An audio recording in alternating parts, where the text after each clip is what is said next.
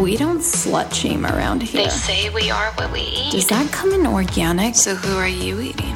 I believe they call that an ethical slut. Can I unplug your phone so I can charge my vibrator? I can't believe he couldn't find it. Fuck it. Let's roll. You're listening to Eat, Play, Sex with Dr. Cat. The place to uplevel that sexy life of yours. With expert talk on sex, love, and nutrition. Hey lovers, welcome to another episode of Eat, Play, Sex. I'm your sex expert, Dr. Cat. For those of you who follow me on Instagram, you have been witness to me re-entering into the dating world and bringing with me all of the insights and explorations that I'm trying out as I'm moving forward, consciously connected to myself, my internal world, what my truth is. And I almost feel like a field scientist sometimes where I go out and I am looking through a new lens or a different lens that I'm trying on to see how I show up and see how the other people show up in my environment. And so it's exciting because I get to share with you what I discover, not only about myself, but share with you the knowledge that I have from academia and from the 10 plus years of self-development that I have engaged in and as a human in this world and student dedicated to this work. I'm excited that you are on this trip with me. So today I wanted to dive into this concept of the shadow side of sexual chemistry, and really inspired by the types of images that we are fed in our society in these different movies, from Disney princesses being saved by the prince to movies like The Notebook, where there's this insane amount of passion and chemistry and magnetism that in the real world isn't necessarily healthy. But we are given these beautiful storylines of, red hot desire for another person, like single focus. It is you. You are special in my life. I only want you, even if this tears us apart and causes us to self-sacrifice and give up ourselves. But you are the one, And this formulates the programs that we operate ourselves on. There's a part of this work that has to tease out what is real and what is fantasy. What's a storyline for a dramatic entertainment and what is actually healthy for us. And part of that is even looking at the initial influences of our life. These first primary relationships that we have with our caregivers or with our family, with our siblings and with our peers that have influenced how we see ourselves, how we see others, how we see the world, how we see love. And so if you've been tuning into Eat, Play, Sex for a while, you've seen some of my episodes on attachment theory or relationship ambiguity or emotional unavailability. And if you haven't tuned into those, highly recommend them. I dive in deep. And today, exploring this concept as it pertains to the chemistry that we have with another person. Is this chemistry healthy? Or is this the manifestation of a trauma bond? Dun, dun, dun. And how does that relate with our attachment and traumas from early on? In our childhood, we have all experienced moments with our parents or caregivers or siblings or friends that left us activated in our nervous system, where we perceived that there was some sort of threat, whether it was a threat to our safety or a threat to our connection with this person and sustaining connection with this person, or any of our core basic human needs to be met. And if that became consistent over time, then it becomes hardwired into our brain and our nervous system to respond in a specific way to our environment or to others in order to protect ourselves from the loss of connection or physical harm. And this isn't in any way, shape, or form blaming our primary caregivers, because again, they are responding to all the messages, the programming that they were given from their parents. So this is all really intergenerational, and it isn't until we do our work on ourselves that we tease out what is healthy, what is a projection, what is an unresolved trauma, that we can begin to free ourselves from just defaulting to the same patterning over and over and over again, or even the same types of relationships over and over and over again. And what's interesting is that we don't even realize how we are attracted to the positive and the negative traits that our primary caregivers expressed. But we can be. And it's almost inevitable that the unresolved past and unmet needs from our childhood or traumas from our childhood end up getting played out in our romantic relationships moving forward. And that is the premise of trauma bonding.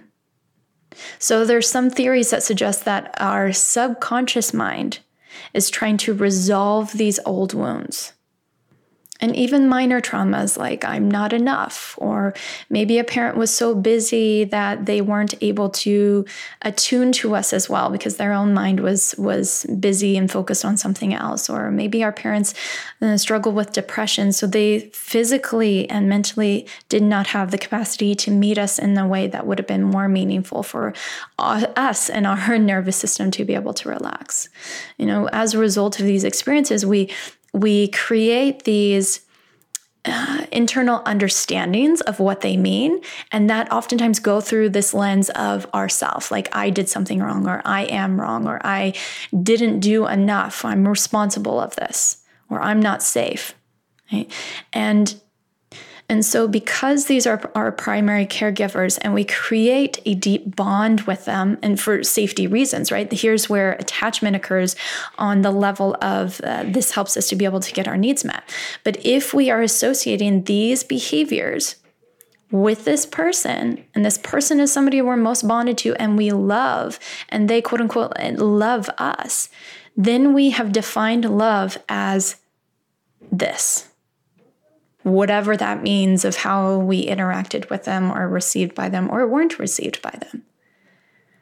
So this is where love can be defined as conditional. Love is conditional as long as I show up in this particular way. Or I have to be this specific person, or I have to give up these specific things in order to receive love. Or I have to protect myself in order to be safe in love. So this can lead us to becoming attracted or hypersensitive to somebody who matches this definition, who matches these behaviors in a way that we are open up to. We're used to this. This is familiar. This is quote unquote home. I'm really going to highlight that word, home. You feel like home. Well, I invite you to ask that question. What was home like for you? If you find yourself telling that to a lover or a partner, inquire. What was that like for me growing up? Because they are, in an essence, lighting up old wounds within you. Do they allow your nervous system to calm, or do they activate it into nervousness? So trauma bonding, what is this? This is where two people collude to reenact the trauma that they connect with over. And we can see this in some of the smaller attachment injuries from our childhood, all the way to codependent relationships where one person has more of a narcissistic or egocentric tendency and another person completely loses themselves. These are those experiences that maybe we have similar pain stories, or maybe we think that we are the only ones who truly get it. And maybe they fit the role of our missing lead character in our childhood wounding. And maybe we think that we'll resolve it this time with this person. This time it's going to be different. Have you ever found yourself saying those things? What about those times where you share with the other person about your past and they theirs, and it's very similar to yours, and you're like, oh my God, you actually get me. And right there in that exact moment, you and them bond because you feel seen and understood by this person. And you feel like nobody else has ever been able to get this like they do. And that right there creates a shared experience. You feel closer with them. And yet, that isn't necessarily what you need for a healthy relationship. Let's dive in deeper. Now, upon the start of a dating relationship with somebody, there can be chemistry. There is attraction. We want this person. We're interested. We're intrigued by this person. We're like, oh, they're cute. Oh my gosh, I really like what they're talking about. Oh, I like who they are and what they're about. There's a difference between a healthy chemistry and attraction and one that is based in a trauma bond. And oftentimes it can be more of a challenge to see the difference or designate the difference between this until we get to that point where intimacy begins to deepen and how both people are responding to that deepening. So this is that point where you're realizing, oh my God, I'm in love with this person. You get close intimately with them, and it triggers a PTSD response in your body of a time that your heart was broken before, or a time that you completely lost yourself to another person, or even to some of these childhood wounds that made it so that love wasn't safe or intimacy wasn't safe. If this person saw actually who I was beneath what I'm presenting, then they're not going to want me. They're not going to like these parts of me. And so this triggers this urge in us. And we're, for some of us, it manifests as, I've got to get away. I've got to get out of this. I've got to shut this down. And then for others of us, we say, I've got to make sure that this stays. I've got to do everything that I can and show up in the way that is going to make sure that I'm most received. And so we take on our respective roles. And maybe we drop into chasing, and maybe we drop into pulling away. So how do we determine that this is happening? And I would invite an inquiry into your own behavior and your own internal thoughts. These are times that we find ourselves saying things like, he will change, or she's just in a lot of pain, or he needs me. I can save her. I can't live without them. She's the only one who can get me. Or if you find yourself in an obsession over their healing and their changing, and you listen to podcasts and you're like, oh my God, this person should hear this message. We make them the purpose of our life versus doing all these things for our own self. And maybe we read all the books, or we go on the ayahuasca trips, or we go into mushroom space and we realize all the ways that they are hurt, wounded, and can change instead of focusing on these things for ourselves. Or maybe we become hypervigilant to their needs and what we're reading from them. We see the things that they need and we anticipate their needs. And we are alert to what they might want. Sometimes to the detriment of our own selves, because we put what it is that's truthful for us and that what we want aside in order to maintain the relationship. Maybe the other person is in a mood, and they go silent. A little more space, and it activates that inside of yourself. And so you're feeling like, oh my gosh, I need to tiptoe around this person, or I have to do everything that I can to make sure that I don't trigger them leaving me. Or maybe they need space, so I'll give space without communicating this, but I'll just give it to them because I'm anticipating that that's what they need, even though I want closeness. And over time, this can cause us, whether it's resentment, because we are projecting onto this other person that they are making us, quote unquote, be a certain way, show up a certain way in order to be loved and be in this relationship, when actually it's really us that's creating this situation. Or we become so anxious in our body that this no longer is a relationship where we can be ourselves.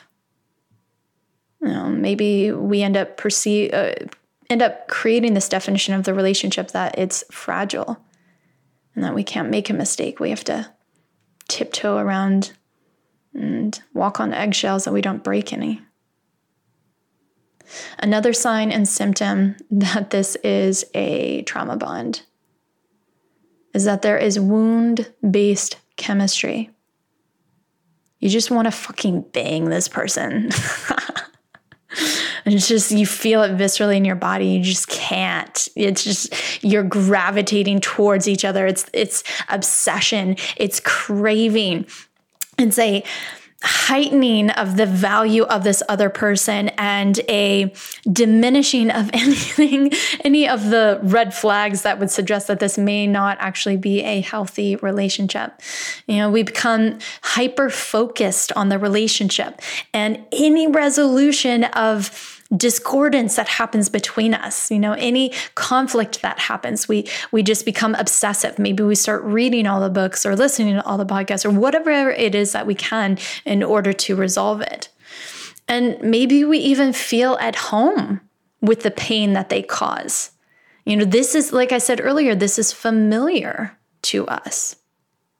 And when something is familiar, there's an odd sense of safety in that. Because in familiarity, we know how to respond. We know how to navigate this. We can take on a lot of discomfort here without even realizing how it's hurting us. It's that idea of being the rock. We can sustain high levels of discomfort. But is that necessarily good for us to be able to do? Maybe in a survival, in the world where we have to survive, but not in a relationship. We want a relationship in which we can relax, in which our nervous system can calm. We want a relationship in which there's a safe haven for us to be human, to have mistakes, to, figure things out in the world, to ask for comfort, to lean into comfort, to allow for comfort of the other person. And when you are committed to remaining loyal to someone who has betrayed you, who has hurt you, even though their actions indicate very few signs of change, even though they say, I'm going to change, sorry, I'm going through something right now, yes, let's do therapy, but they never follow up with these things, big red flag. Maybe in this relationship, we become so desperate to be understood, to be validated, or to be needed by those who even have indicated that they don't really care about you, or at least not enough to show up in a way that is meaningful for you, thoughtful, respectful of you. And let me tell you, the red flag of the feeling the need to be needed by someone. If you find yourself saying that, or if you find yourself creating that, whether through the behaviors of caretaking or being the one who can hold or save another person, there lies a question for you. Why is it that I need to create this role in order to feel of worth, or to ensure that I have a role in this person's relationship, in order to feel powerful in this relationship? And sometimes we can do this even though it's destroying us, or even though this person is not reciprocating that same level of care and love. Now, I'm not knocking the word need, because as humans, we all have needs. But if we are coming from a place of that is something that I have to have in order to feel good in a relationship, then there's a question to inquire. There's something to go into. Because we can also end up creating these roles of overfunctioning or even underfunctioning as a way to regulate our own discomfort. For instance, we say that we've asked our partner to take out the trash, and it's a consistent thing that they don't take out the trash when we ask them. And then we shift into nagging, where we keep asking, and then we end up just taking out the trash ourselves. While our partner, we've programmed our partner to get used to that. They're like, oh, well, if I don't do it, they'll do it anyway. So I don't really need to do it. Or we overextend ourselves by always going over to their house to make it as easy and accommodating as possible so that it won't risk the potential that they leave us because we, quote unquote, require too much effort and are a burden. Or any times that we label ourselves as too much. Anytime that we do that, we are coding our emotional responses that are actually protective or valuable information. And then we look to what's wrong with us to accommodate what's wrong with the life or the situation. So sit with your experience and see what's there. See what your body is trying to reveal to you. And it may be something that is present in the relationship with you and Boo, or it can be from an unresolved trauma in your past and childhood, unmet childhood need, which is everything that we're talking about here. But ultimately, emotions, they're not fact, but they can definitely be helpful in us discovering what our internal world is or what may be occurring in the external world. And in a healthy relationship, a partner will be able to sit with us and hold that space. Not in a way that they end up taking on the responsibility of it or shutting you off and saying that you're crazy or too much. But there is a safe haven to have emotions that we don't blame or shame another person, but we can feel them. We can allow them to be there. And we also don't shrink ourselves to make other people feel comfortable. And this is a huge one that I see, especially more recently getting into conversations with very strong women, and having these experiences of men who move on to somebody else who is a repeating pattern for them, the archetype of the broken feminine. And I'm not saying that a woman is broken, but the archetype of that, where it creates the dynamic of needing somebody to save. But if we are lowering ourselves to meet the other person in a more comfortable space, and we reduce our own powerful, strong expression in order to make sure that that other person doesn't feel activated, then we may be creating our own trauma bond with this person. Again, think about that, because you are creating a condition here. I'm going to make you feel as comfortable as possible, and as a result of it, I'm going to self-sacrifice. Then we're never actually creating a relationship that we want. We're just doing it with the intention of safety. And you lose yourself. Now, there is a way that we can continue to grow and inspire others and let others grow with us. Let that person meet you. Let that person do the work for themselves to meet you. We can still be compassionate. We can still, give appreciation and acknowledgement to that person, and all the ways that they're showing up powerfully. And that can help nurture somebody's growth, without shaming them for being at their stage and in their pace of growth. But that also requires or allows us to not dim our own light. It's an art. And and it also helps us to allow for humanness and mistakes to be present in a relationship without, again, lowering ourselves, dimming our light, self-sacrificing. Now, breaking trauma bond entanglements can be a challenge because, again, we're bonded through these shared experiences or through especially times that are full of challenges and trials and tribulations. It's almost like on the other side of those things, we feel even closer because we went through that together. And when we go through something challenging together, it's as if on the other side, we survived. So then we imprint in our bodies, like what were the resources that were present to us? And if we don't have a strong sense or connection to self, then those around us who are present, well, I guess those around us in general, we associate as our resources.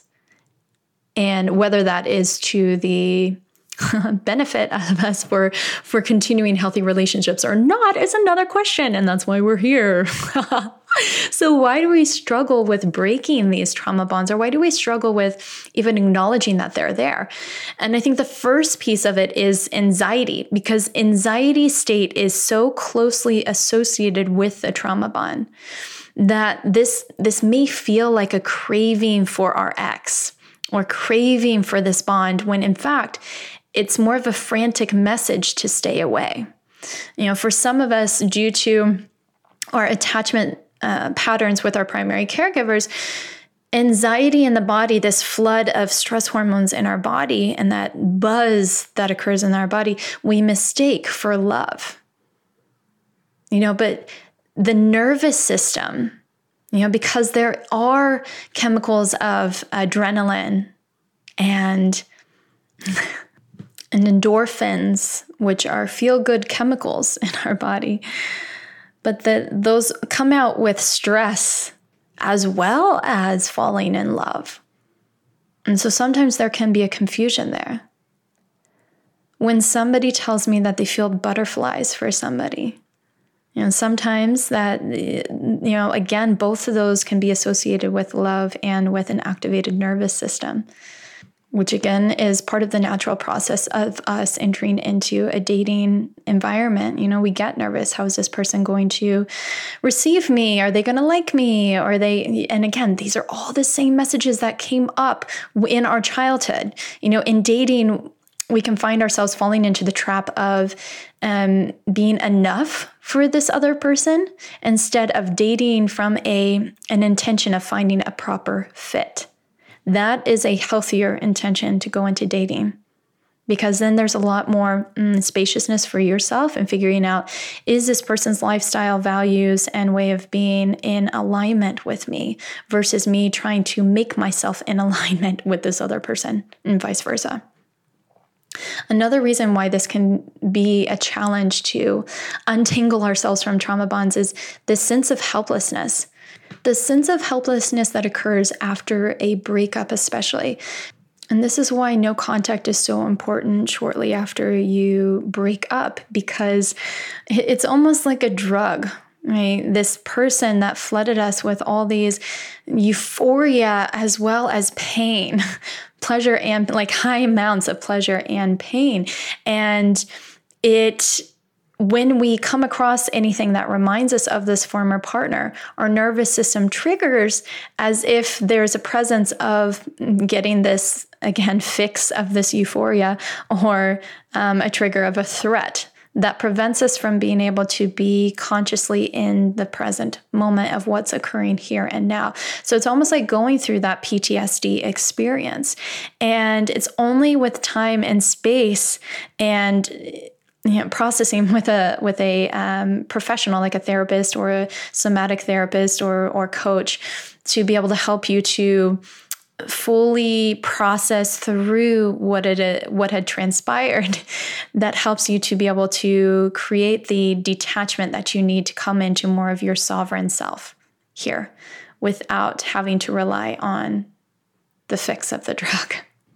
Otherwise, and you probably have experienced this, where you see one thing, or you drive by their street, or you walk near their neighborhood, or you see something pop up on social media, and your whole nervous system just goes, and you start obsessing about them, and you start thinking about all the fantastical ways that the two of you made love, and you've never been met like by somebody like this before, and you've been in many lifetimes together, and and then it just spirals, right? And you feel yourself in this fight or flight mode, or freeze. And in that moment, you are no longer in the present here and now, but you are living in the timeline of the trauma bond. And what's interesting about the brain is it doesn't really designate the difference between what happened in the past and what's happening right now. If something activates a memory of that, from that stimulus, it brings up into your body as if it is happening now. That's why it's so hard. And that's why we start daydreaming about the other person, and our whole bodies just starts feeling yummy. We're like, because we're recreating the attachment need. We're meeting the attachment need in our brain, in our fantasy world. And so that's why it's detrimental to allow our minds to fantasize about this other person, because it's going to keep creating a stronger bond with them, even though they're not there with you. Let alone it's not creating any space for anybody else to come in and replace that person. Yeah. Now, what I would suggest is the key to releasing the trauma bond and to move out of that patterning is to remind yourself carefully and with compassion and consistency that A, you are no longer in danger, that you are now safe. So that is reorienting yourself into here and now in your own sovereign energy. You know, it's every time your mind wanders to the fantasy, it's bringing it back to here. It's reminding you that those thoughts are the wounded part of you that wants to go into it and fix it and ruminate. Ruminate. And it's getting to know that feeling in your body, that hyper arousal or the freeze arousal, that hypo arousal, and work to get grounded and present again. Get back into the here and the now so you don't need that drug fix of the other person. Being grounded, being present in the here and now also helps you to be able to find resolution. Because if you go back in time and think about the things that happened to you in that relationship from a space that is activated from your nervous system being in fight or flight mode, then you're just going to spin around and around and around. And this is called rumination. And you don't get anywhere. 2 hours later, you're looking at it and you're like, fuck, I'm so exhausted and I don't have any answers. I have no clarity from where I even began. Versus if you consciously choose to go back and look at what transpired from a place of groundedness, a calm nervous system where you are relaxed, then you can create what's called a contemplation, and you can get somewhere with that. You can look at the actions, the behaviors, the thought patterning, what happened. And you can find clarity and insight. And on the other side of that, 2 hours later, you're like, wow, I understand a lot about myself. Okay. And you've got answers. You can go somewhere. At the end of that, you feel relieved. You might actually feel exhausted, but more in a way that you are able to let things go or have gold to help you to create healthier relationships. That's why therapy is so great. You can work with a therapist who can hold the container for you for them to be able to help you regulate so that you can discover the little nuggets of gold. What also helps us to releasing these trauma bond patternings is learning about boundaries and really upholding consequences. And highlight this one, star this one a million times. You have to be willing to hold it up or they won't believe you. You know what your bottom line is when you go into relationships. What are those things that if they are hit, then this relationship is no more. You're out. And communicating that, because by doing this, the courage is found in the change. When we lean in and we take the risk to say no more, that is where change happens. And I get, for many of us, we weren't modeled how to say no. I know for me, I had more of the tendency of the people pleaser and the self-sacrificing, giving up whatever I could to be able to maintain something or cut it and get the fuck out without communicating. Like it was, we all start somewhere. But we get what we end up tolerating. And if we aren't firm with our no, then we're going to keep perpetuating these relationships that don't actually nurture us, that we can't be ourselves in. And that's just exhausting to think about over time. Relationships are about safety. It's about, when things get messy and hard, will you be here with me? Will you listen if I have an emotional response without blaming, shaming, or rejecting me? Now, make sure that your requests are something that's rational. And I would suggest asking your partner, letting them know some of what your vulnerabilities are, that you've had trust broken in the past and that you would love support from them. And being able to redevelop that skill. And at that point, having a conversation of negotiation. This is my desired outcome. This is my boundary. This is how much I can give and then no more. And this is an edge that I'm willing to lean into. It's uncomfortable, but I'm willing to lean into that. And that goes on both sides. That helps us to move towards each other, instead of being rigid and having only one way. Or allowing the fear to rule us. Fear we can still be with and lean into it and still not self-betray or self-sacrifice. But there has to be an understanding and like a clear connection with our boundary at that point that it would be and the edge that we can lean into. And the work that we do to learn about our shadow, these painful parts of ourselves that represent the things that we should have gotten as kids, or to learn how to sit in the discomfort and self-regulate in other ways instead of just resorting to the same strategies that we've used. Identifying what these vulnerabilities are of our childhood, the story that we tell ourselves about ourselves, the strategies that we use to protect ourselves from the threat of harm. Even identifying the red flags to look out for from our past, from our childhood, to look out for in these future relationships. And learning about the feeling of activation in our body through self-inquiry and exploration, and then communicating this to our partner so they know what our vulnerabilities are. And then we get to notice, we have the opportunity to notice how they hold our vulnerabilities. How do they give care and attention to those vulnerabilities too? Or do they disregard them? Or do they respond to them in the same way of our childhood? Ding, ding, ding, light bulb, light bulb. Please be aware that when we leave trauma bonds, it will trigger feelings of emptiness. It will trigger a loss of drama and excitement in your life. It will trigger confusion in what direction to take next. And yet, just like our emotions, this too will inevitably turn.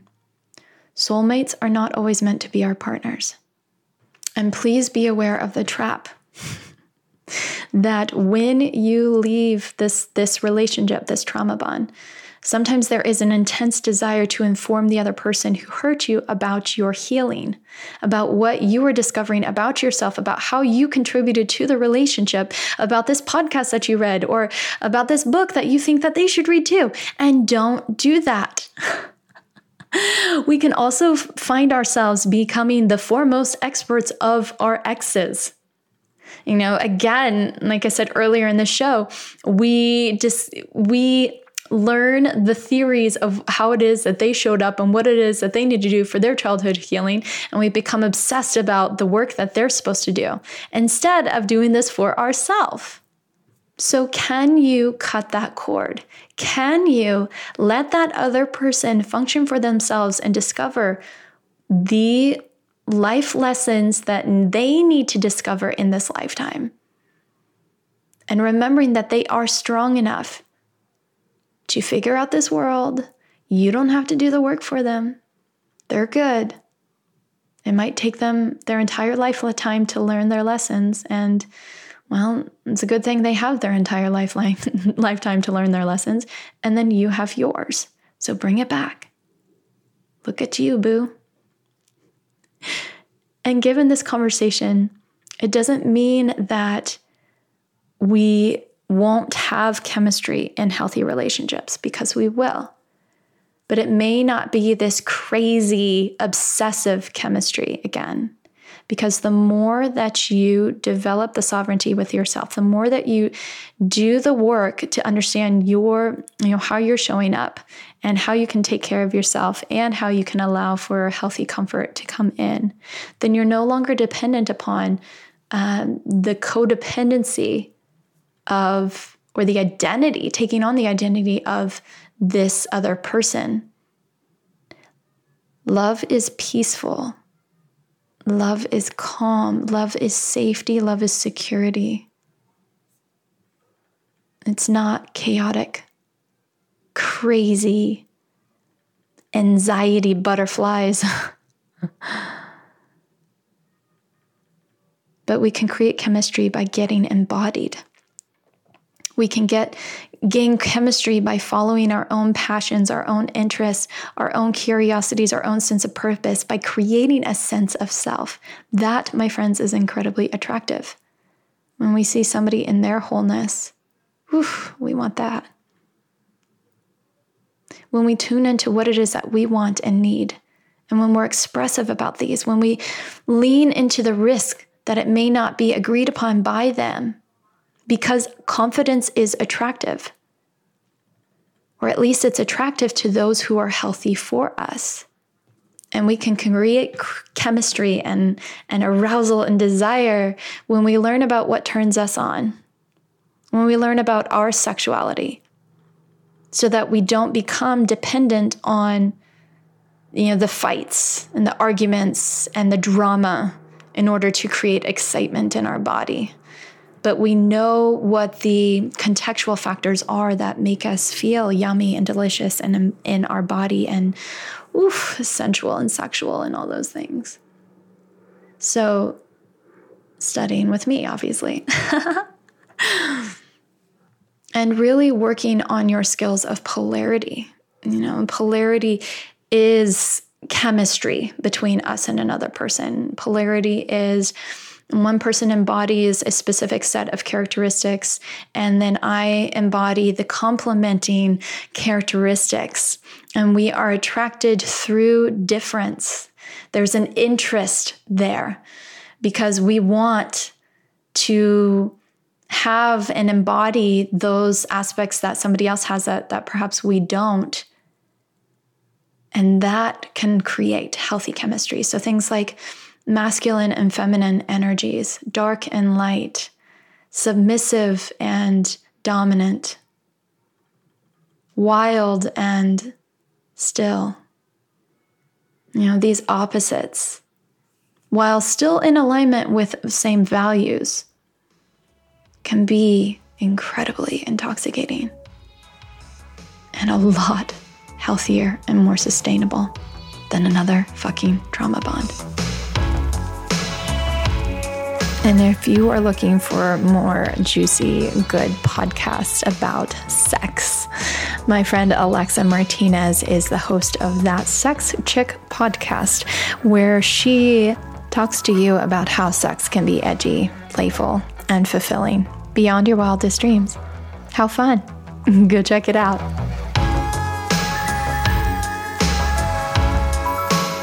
Lovers, thank you again for tuning in. If you enjoyed the show, hit subscribe and head over to eatplaysex.com to connect with me and grab my sexy guides. Because my goal here is to get you to eat, play, and sex better so you can improve your sex life, which will improve every aspect of your life. Until next time, keep it sexy.